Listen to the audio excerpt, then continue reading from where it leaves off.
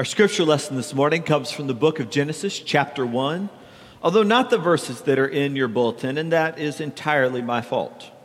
Earlier this week, when sending the scripture, I just sent the wrong verses. I didn't change my mind. This is not any late-breaking adjustment. It was just a failure on my part. We'll be hearing from Genesis chapter 1, but beginning in verse 26 and going through verse 31.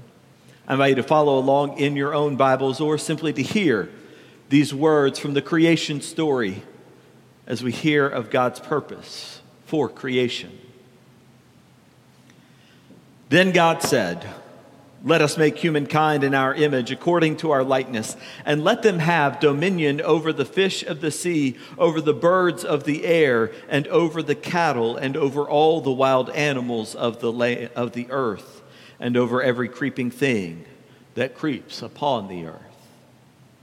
So God created humankind in his image. In the image of God, he created them, male and female. He created them. And God blessed them. And God said to them, "Be fruitful and multiply, and fill the earth and subdue it, and have dominion over the fish of the sea and over the birds of the air and over every living thing that moves upon the earth." God said, "See, I have given you every plant yielding seed that is upon the face of the earth, and every tree with seed in its fruit. You shall have them for food. And to every beast of the earth, and every bird of the air, and to everything that creeps on the earth, everything that has the breath of life, I have given every green plant for food." And it was so. God saw everything that he had made, and indeed it was very good. And there was evening, and there was morning, the sixth day. Would you pray with me? Father, whether because of my words or in spite of them, may your word be spoken this morning. Whether we come with willing ears or stubborn ones, help us to hear. In the name of the Father, and the Son, and the Holy Spirit we pray. Amen. Before I really get into this passage, I need to let you know that to talk about today's scripture, I have to do some theology. Now, some of you think that theology is a code word for talking about things that don't really matter, but I need to use some theological terms here.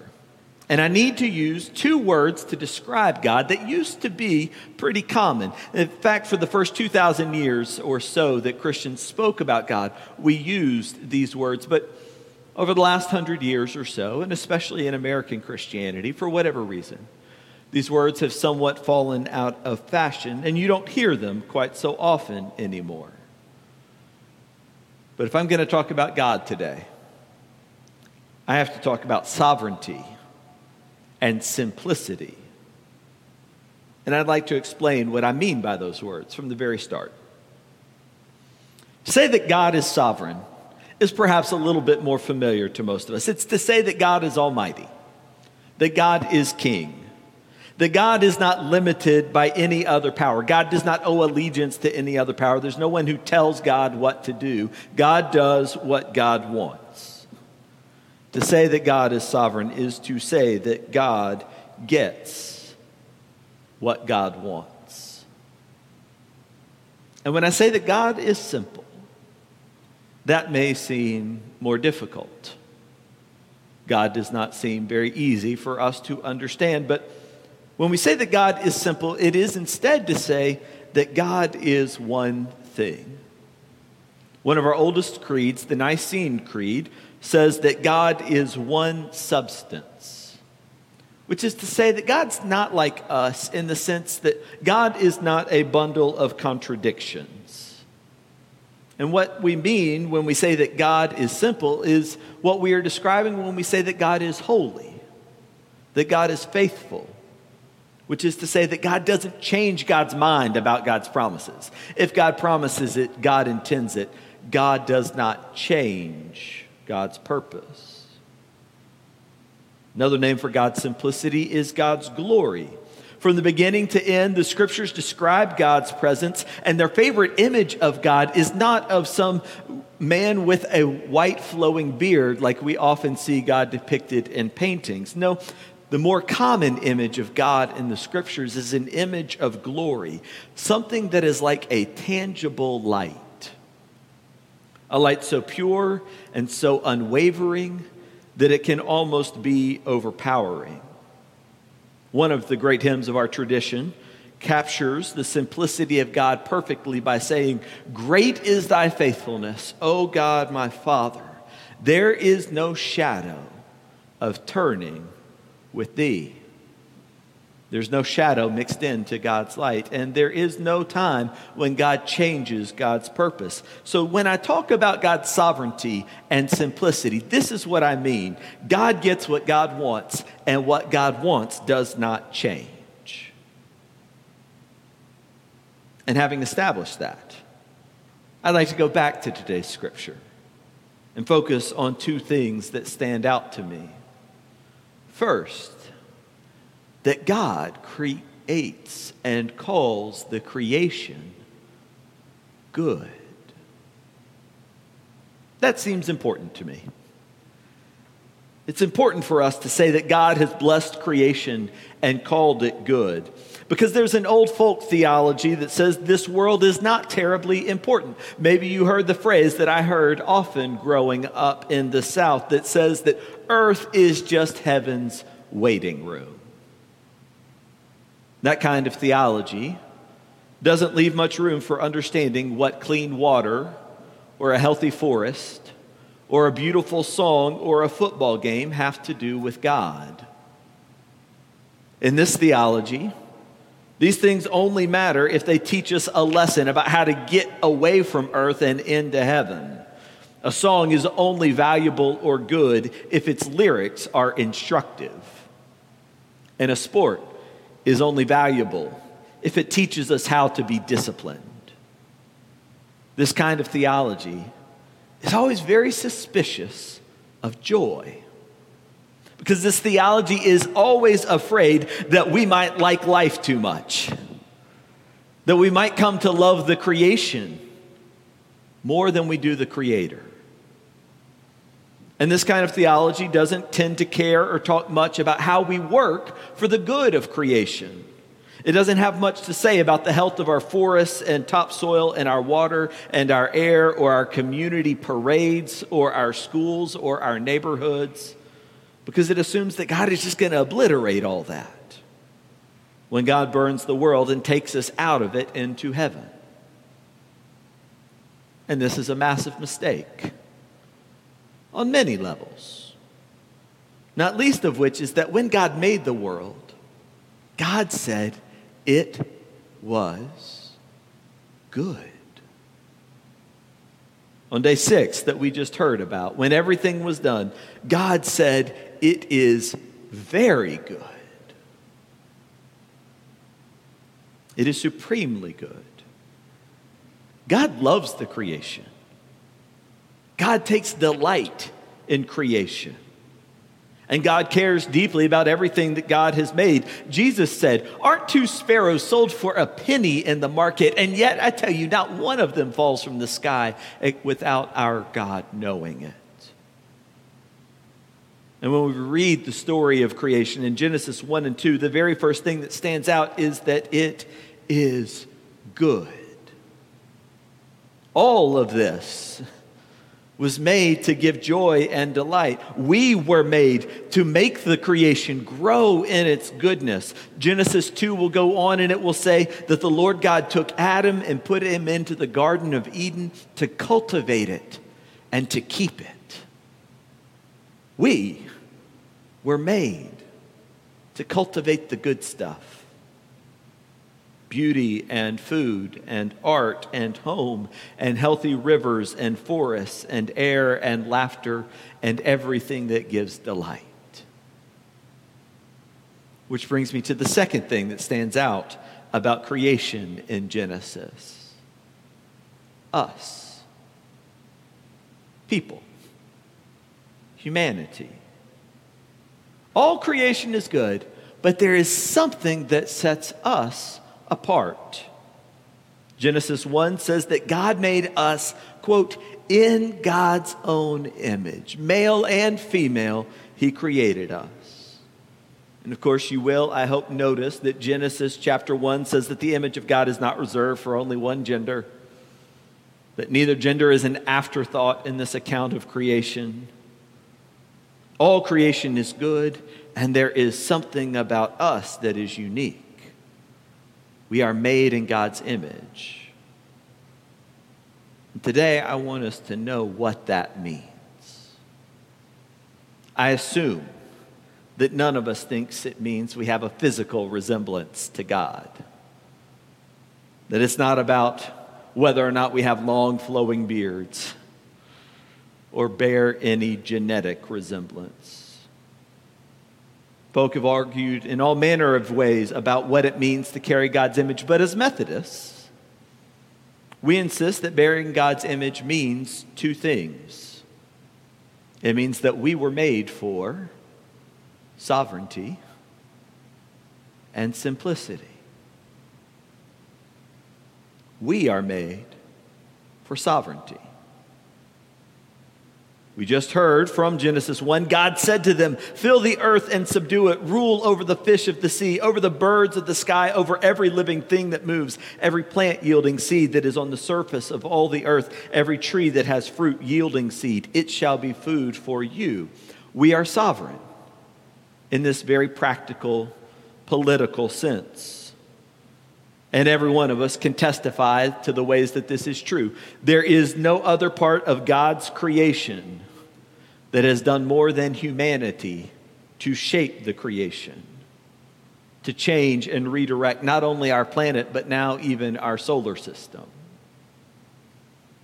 We are sovereign in the sense that we have been given a kingly responsibility for the creation that God calls good. But we are also sovereign in the original theological and most basic sense. We Methodists call this free will. God is sovereign because there is no power in the world that can stop God from getting what God wants in the end.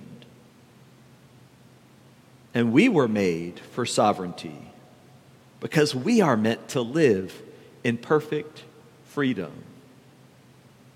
We are meant to get what we want. We are meant to have our heart's desire. And we are meant to live as though nothing can stop us from getting what we want. Because, of course, we are made to want God. Or to put it another way, we were made to love God. And if our love is going to be anything like God's, it's got to be sovereign. It's got to come from our own choice. Genesis 2 will go on, and I bet you've heard the story. It insists that we have always had the choice, the sovereign choice of whether we would honor God or not. Genesis 2 locates that choice in the presence of a tree that two people could eat from or not. John Wesley put it this way: man was made to enjoy perfect liberty, to be the sole Lord and sovereign judge of his own actions. We were made sovereign because we were made for love. God didn't want to force us to love him. God did not want to compel us to love him. God wanted us to love him from our own desire. If we pursued God out of fear, or if we pursued God because we had no other choice, that would not be love. And God, being love, wants love. And so God made us sovereign. And God also made us in God's image by making us for simplicity. God meant for our desires and our will to be one thing, one substance. God did not mean for us to be constantly balancing one desire against another, like I do almost every day when I think to myself, I want that donut, and I want to fit into my pants. We were not made to live with these conflicting desires, but we were made for all of our desires to come from a single desire called love. And again, John Wesley puts it better than I can. He says that in the beginning, man was what God is, love. Love possessed man without a rival. Every movement of his heart was love. It knew no other fervor. Love was humanity's vital heat, and the flame of it was continually streaming forth. From the beginning to the end, the Bible says that we were made for simplicity, to have one pure and holy desire. We were made to be holy and perfect and faithful. We were made to live by a love as pure and untarnished as gold. And so when we say that in the beginning, God created, and that God created us in God's image, we are saying that you are made to be sovereign and simple. You are made to want one thing above all, and you are made to get that thing, to have your heart's truest desire. And you may never have guessed that about yourself. You are made in God's image, but it may be that you have spent more time living out someone else's image. Maybe you end each night comparing yourself to an image of manhood or womanhood, or an image of motherhood or fatherhood. Or maybe the story that you tell about yourself depends upon an image that someone else set in front of you, an image of you holding a particular person, or a particular job title, or a possession, or a trophy. Maybe that's the image you are trying to make yourself into. Our images, if they are not the true image in which we were made, will not satisfy, but they will possess us. Several years ago, a writer followed around a tennis player named Michael Joyce. And Joyce was obsessed with becoming a pro tennis player. At age 22, Joyce was one of the 100 best tennis players in the world. And the writer noted that even as Joyce had become a master of his sport, it had also mastered him. The writer said, Joyce is a complete man, but in a grotesquely limited way. But Joyce wants more. He wants to be the best, to have his name known, to hold professional trophies over his head as he patiently turns in all four directions for the adoring media. He wants this, and he will pay to have it, to pursue it, to let it define him. And he will pay with the regretless cheer of a man for whom issues of choice became irrelevant a long time ago. At age 22, already for Joyce, it is too late for anything else. He's invested too much. He is in too deep. We Christians, of course, have a name for chasing after images that are not God. We call it idolatry. And we insist that idolatry is evil, not just because it disrespects God, but because idols take away our sovereignty. Andy Crouch wrote an amazing book about power, and he said, this is the biblical critique of idolatry. The more I serve the idol, the less agency I have, the less dignity I have, the less capacity I have. Idols trap us. And they make us less free. And maybe that's you this morning. Maybe you are trapped by the image of who you are trying to be. Maybe you feel like you have no choices left because of the choices you made a long time ago, because of the powers that you let into your life. The powers that you let govern your decisions. The powers that you said you belong to. Maybe they leave you feeling as though you have no choices left. Or maybe you've given up on wanting anything. Maybe you've given up on all images. Maybe nothing controls you. Maybe you are chock full of sovereignty, but you have no simplicity. Maybe you feel like you chase after one desire, and when it does not satisfy, you chase after something else, and then something else. And maybe you've done what you want so very often that you no longer know if you want anything. Maybe everything in the world seems like a scam. The politics, relationships. Maybe you've spent your time running from thing to thing, and now you don't even know what you're running to. And maybe you've given up on the idea that anything could be truly good.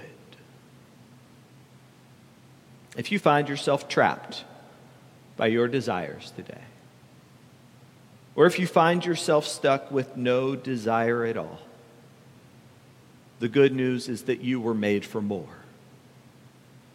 You are made in God's image. Whoever you are, wherever you come from, there is something within you that is God-given to help the rest of us know God. You were made for sovereignty and simplicity. You were made for freedom and for wholeness, for power and for glory. And when your freedom and your own choices have fallen into chaos, the new creation begins when you know this: God chooses you. God wants to know you. And God made the world and called it good, not least because it would contain you. And you bear the image of God.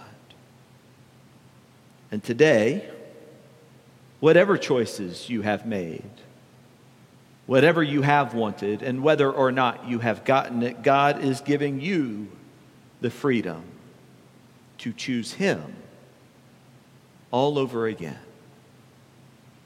And make today a day of new creation. In the name of the Father, and the Son, and the Holy Spirit. Amen.